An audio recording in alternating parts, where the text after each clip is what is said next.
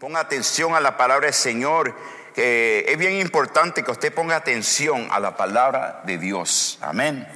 Gloria a Dios. Vamos a leer Lucas. Todos ustedes saben esta historia en Lucas capítulo 2, verso 8 al 20. Y aunque muchos de ustedes saben la historia del nacimiento de Jesús, pero es algo que puede repetirse y podemos estar estudiando siempre. Nunca se te olvide de la importancia del nacimiento de nuestro Señor Jesús. Amén. Vamos a leer Lucas capítulo 2, comenzando en el verso 8 al 20. Y dice la palabra del Señor: en esa misma región había unos pastores que pasaban la noche en el campo, turnándose para cuidar sus rebaños. Sucedió que un ángel del Señor se le apareció. La gloria del Señor los envolvió en su luz y se llenaron de temor. Pero el ángel les dijo: no tengan miedo, miren que les traigo buenas noticias que serán motivo de mucha alegría para todo el pueblo. Hoy les ha nacido en la ciudad de David un Salvador, que es Cristo el Señor. Esto les servirá de señal. Encontrarán a un niño envuelto en pañales y acostado en un pesebre.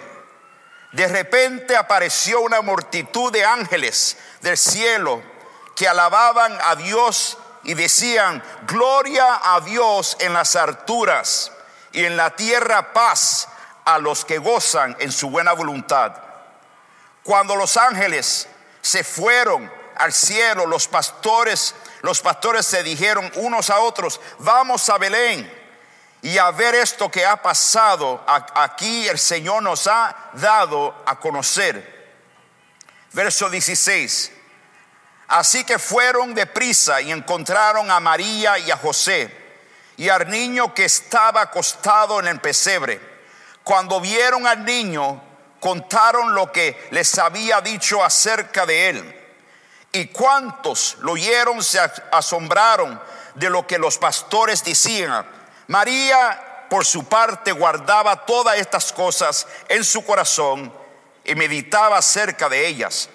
Los pastores regresaron glorificando y alabando a Dios por lo que habían visto y oído, pues todo sucedió tal como les había dicho. Vamos a adorar al Señor en este momento, por favor. No vamos a dejar distracciones y nada, y glorificar a Dios. Levanta sus manos ahí mismo. Padre, en el nombre de Jesús te alabamos y te damos la gloria a ti, Padre. Y ahora, mi Dios, yo te pido, Padre, quita cualquier tipo de distracción. Aleluya, para poder escuchar la voz del Espíritu, la voz de Jehová Dios. Padre, yo te pido en este momento, Señor, me presento delante de tu presencia.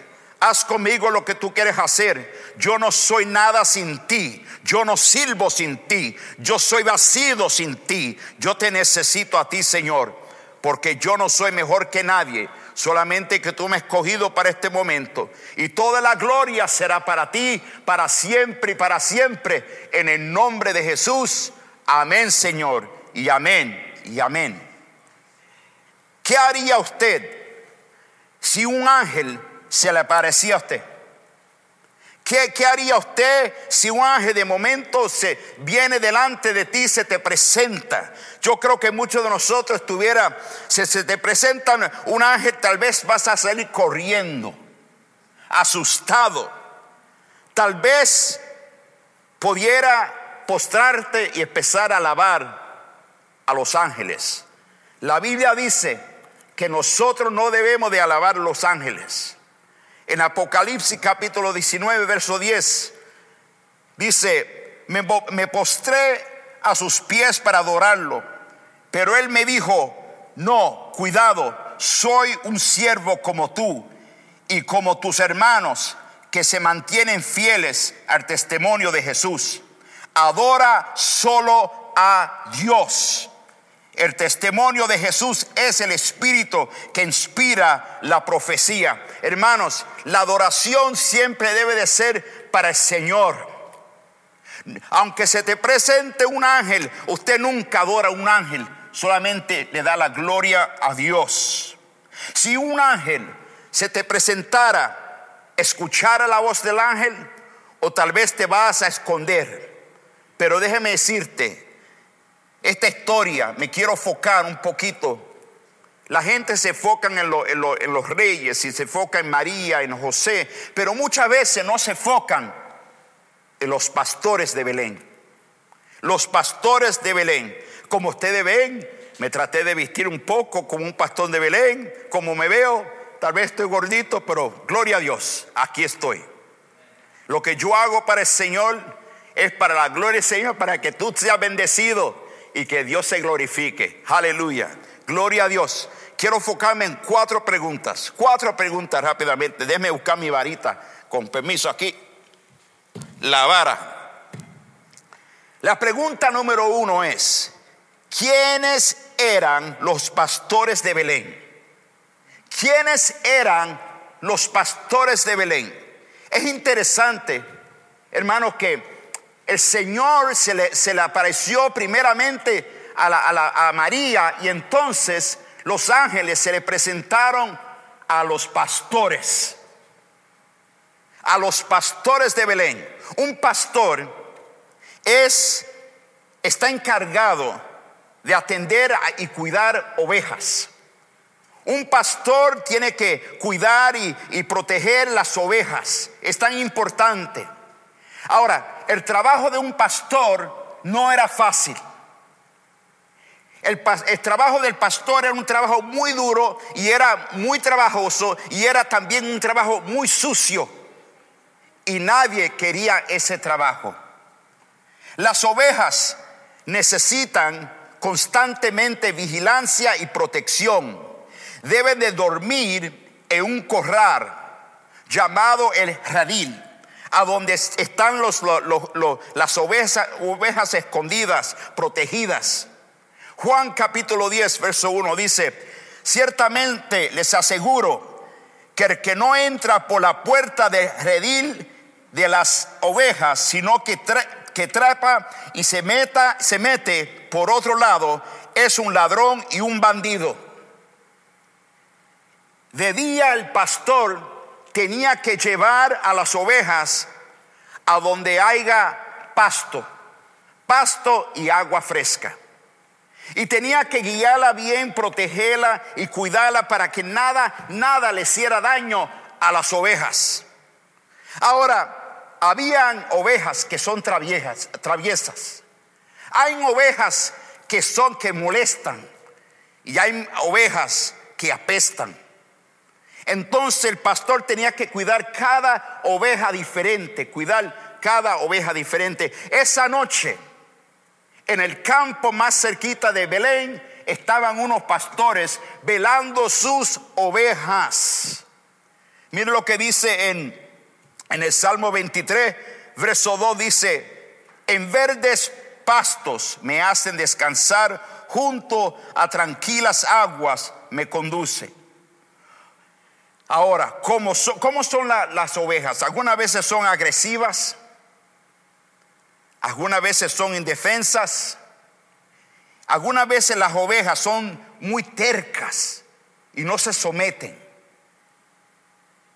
Algunas veces las ovejas no quieren escuchar al pastor, quieren hacer sus propias cosas, quieren tomar su propio rumbo.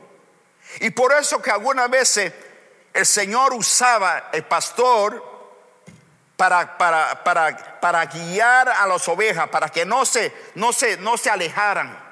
En estos días, hermanos, hay mucho. Las ovejas representan a la iglesia también, hermano. En estos días hay muchos cristianos que se están alejando de las cosas de Dios. Y no quieren el consejo del pastor, no quieren escuchar. No te metas en mi vida, yo hago lo que yo quiera, yo me caso, yo hago eso. Y no buscan el consejo del pastor. El pastor no debe de buscar su propia gloria, sino darle la gloria a Jehová Dios. El pastor no debe de estar buscando su propia fama, sus ambiciones, su dinero, su prosperidad. No. El pastor solamente vive para el Señor y para cuidar las ovejas que le pertenecen al Creador. Gloria a Dios. Primera de Samuel, capítulo 17, verso 34. David le respondió: a mí me toca cuidar el rebaño de mi padre. Cuando un león o un oso viene y se lleva una oveja del rebaño. David también era un pastor que cuidaba a las ovejas. Tenía que cuidar a las ovejas.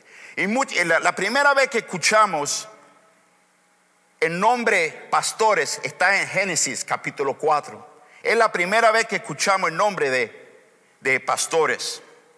Miren lo que dice Ezequiel capítulo 34, verso 34. Y aquí está hablando algo profético, pero está hablando a aquellas gente que son encargados de la iglesia, aquellos que son encargados de rebaño y no están cuidando las ovejas. Dice la palabra del Señor, dice en Ezequiel capítulo 34, verso 4, dice: no fortalecen a la oveja débil, no cuidan de la enferma, ni curan a la herida, no van por la descarriada, ni buscan a la perdida. Al contrario, tratan al rebaño con crueldad y ¿qué? Violencia. Hermanos, cuando el Señor llama a un pastor, es para cuidar a las ovejas del Señor. Es para que las ovejas sean protegidas, que estén saludables. Y hay algunas ovejas que están enfermas. Están enfermas y tiene que cuidarlo, tiene que quitarle la sangre, tiene que limpiarlo, tiene que hacer muchas cosas. Algunas veces las ovejas se enojan con el pastor y le muerde y quiere morder la mano al pastor. ¿Por qué? Porque el pastor trata de guiar a las ovejas y cuando se enoja una oveja te hace ¡pum! Y te quiere morder. Aleluya. Ojalá que usted no le muerda la mano al pastor, gloria a Dios. Aleluya. Recuérdate, hermano, que el pastor ha sido escogido por Dios para la gloria de Dios. No estamos aquí. Y quiero hablar, si hay un amigo mío pastor que me está mirando en este momento, te hablo de pastor a pastor, con todo respeto que tú te mereces como pastor. Usted y yo tenemos el privilegio más grande aquí en la tierra. Usted y yo no somos llamados para la fama. No somos llamados para que la gente te reconozcan y que tú seas famoso y que tú tengas dinero y cálidas y tantas cosas y ganando $7 millones como algunos pastores que yo conozco. Nosotros somos llamados para cuidar a la iglesia de Dios. Somos llamados para amar a la iglesia de Dios y también sanar a aquellas ovejas que están enfermas en la casa de Dios. Y si usted se llama pastor como yo me llamo pastor y usted no ama a las ovejas, entonces hágame un favor, busque otra profesión, porque esta profesión no es para ti, no es para mí, es para la gloria de Dios, para que Dios se glorifique. Te amo en Cristo Jesús y no te enojes conmigo. Seguimos con la palabra del Señor. Números capítulo 27, verso 17. Dice que uno que los dirija sus campañas, que los lleve a la guerra y los traiga de vuelta a la casa. Así el pueblo del Señor no se quedará como rebaño sin pastor. Sin pastor, mira, sin el pastor las ovejas generalmente perecen. Se necesitan un pastor para cuidar al rebaño. No se necesitan hombres de negocio haciéndose como un pastor. No, estás mal. Aquí vemos, hermano, que el Señor, el ángel vino y se le apareció a los pastores. Y eso era algo muy grande, eso era un privilegio. Ahora quiero hablarte un poco de quién era el pastor y ¿Por qué? Pregunta número 2. ¿Por qué Dios envió un mensaje a los pastores de Belén? ¿Por qué Dios envió un mensaje a los pastores de Belén? Déjeme hablarte más de los pastores de Belén. Los pastores en esa época, en ese tiempo, eran la gente más baja que había. Los pastores en ese tiempo eran conocidos como, eran como despreciados, eran gentes le llamaban sucios y eran humildes. Ahora eran pobres. Muchos de ellos, déjeme caminar un poco, eran humildes y necesitaban ellos la paz del Espíritu Santo. Y ahora mismo siento la presencia de Dios muy fuerte sobre mí. Siento que Dios te está ministrando. Siento que hay muchos que se sienten que tienen dudas. Tienen dudas y ustedes dicen: yo tengo duda de los pastores de Belén, yo tengo duda del nacimiento de Jesús, yo no creo, yo he perdido la fe. Yo quiero decirte que Cristo vino para ti, Cristo vino para mí. Los pastores de Belén eran gente pobres y no tenían mucho dinero, no tenían mucha educación, eran pobres, pero Dios los usó a ellos. Y aunque ellos eran pobres, Dios decidió llamar a los pastores de Belén. Siento que hay dudas en mi espíritu donde tú no crees ya, y te quiero hablar a ti. Lo siento bien fuerte en mi espíritu.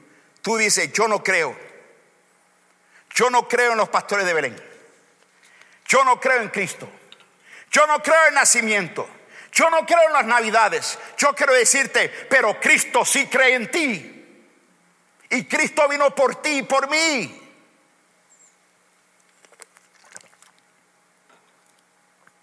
Los pastores tenían que cuidar las ovejas para sacar la mejor lana, la mejor leche, el mejor queso. Y los rabinos, los judíos, los líderes lo criticaban. Le decían que los pastores eran sucios, que no tenían educación, eran cochinos, no sabían hablar, los rechazaban. Eran rechazados en la sociedad porque decían que ellos eran pobres y no tenían propósito. Pero interesante que Dios o los ángeles de Dios se aparecen a los rechazados. Qué interesante. Tú dices: yo no tengo educación, yo no tengo dinero, yo soy pobre, yo vengo de un país pobre, no tengo propósito, la gente me rechazan, me dicen: tú eres un pobre infeliz.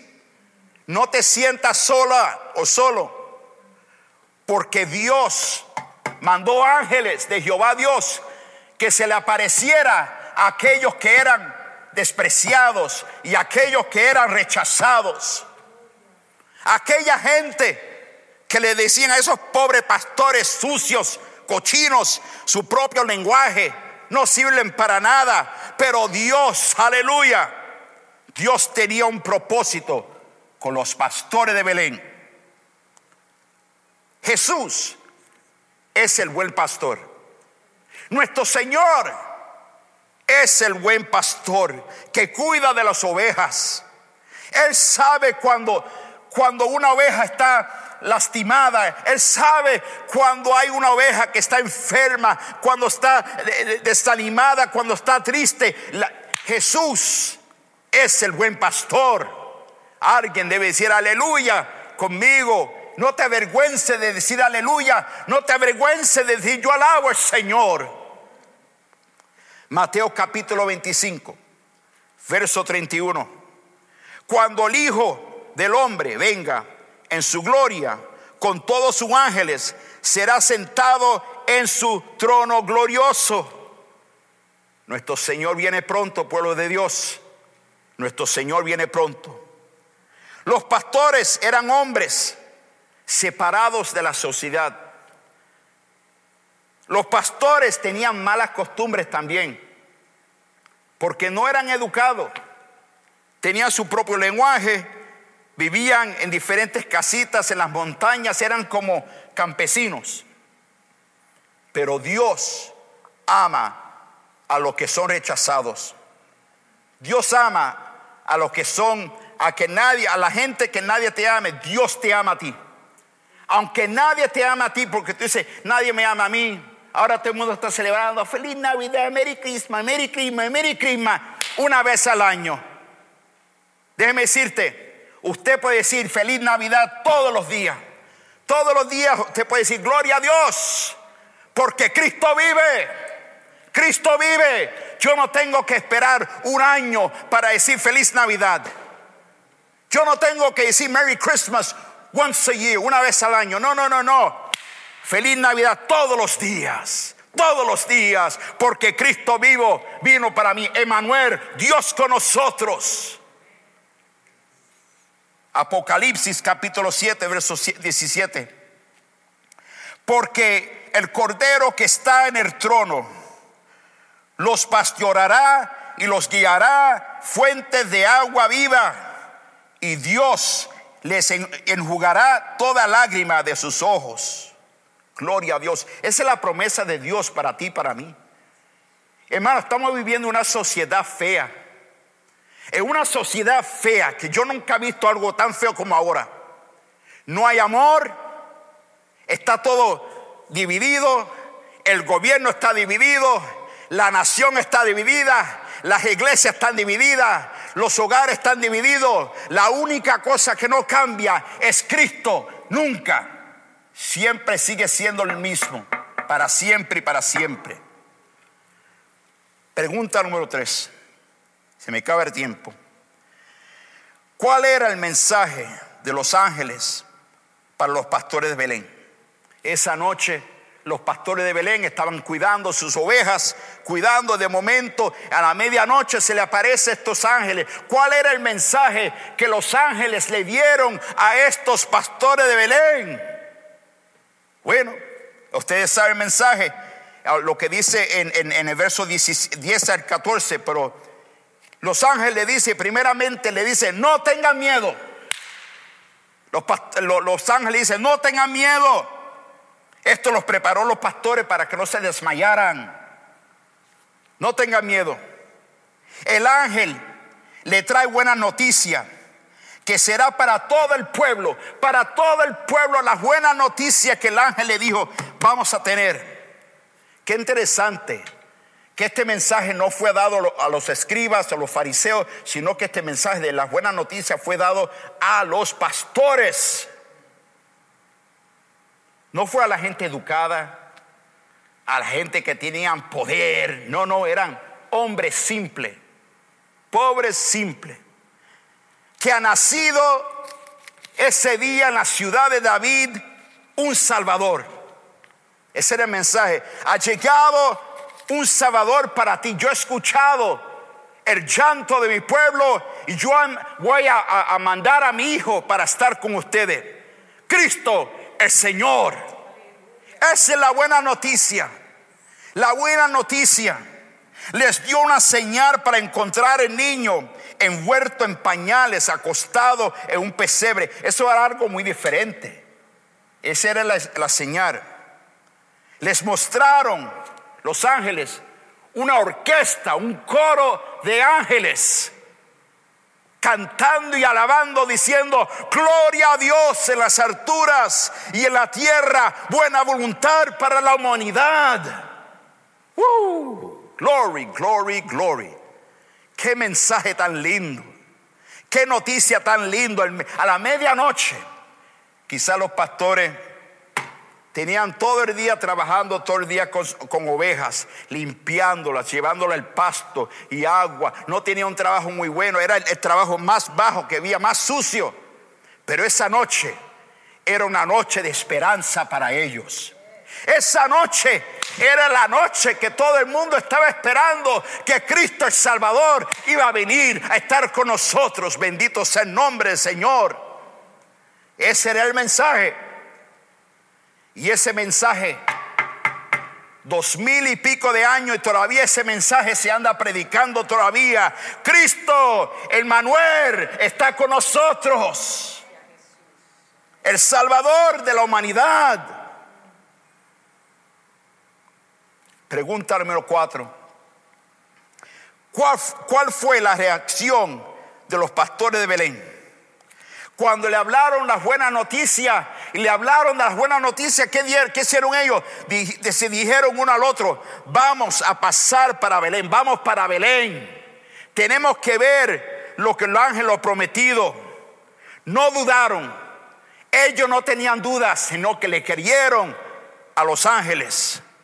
Vinieron rápidamente y le hablaron a María y a José y lo afirmaron. Le dijeron que los ángeles le habían hablado a ellos. Ellos mismos afirmaron a María y a José: nosotros estábamos en el campo y se nos presentó un ángel y nos dijo que tu hijo iba a ser el Mesías, iba a ser el Salvador. Aleluya, aleluya. Volvieron. Después de las buenas noticias, después de todo esto, vieron a Jesús, vieron a María, vieron a José, y durante ahí mismo pudieron ver la mano de Dios, pudieron ver la cara de Dios frente a ellos. Aleluya, aleluya.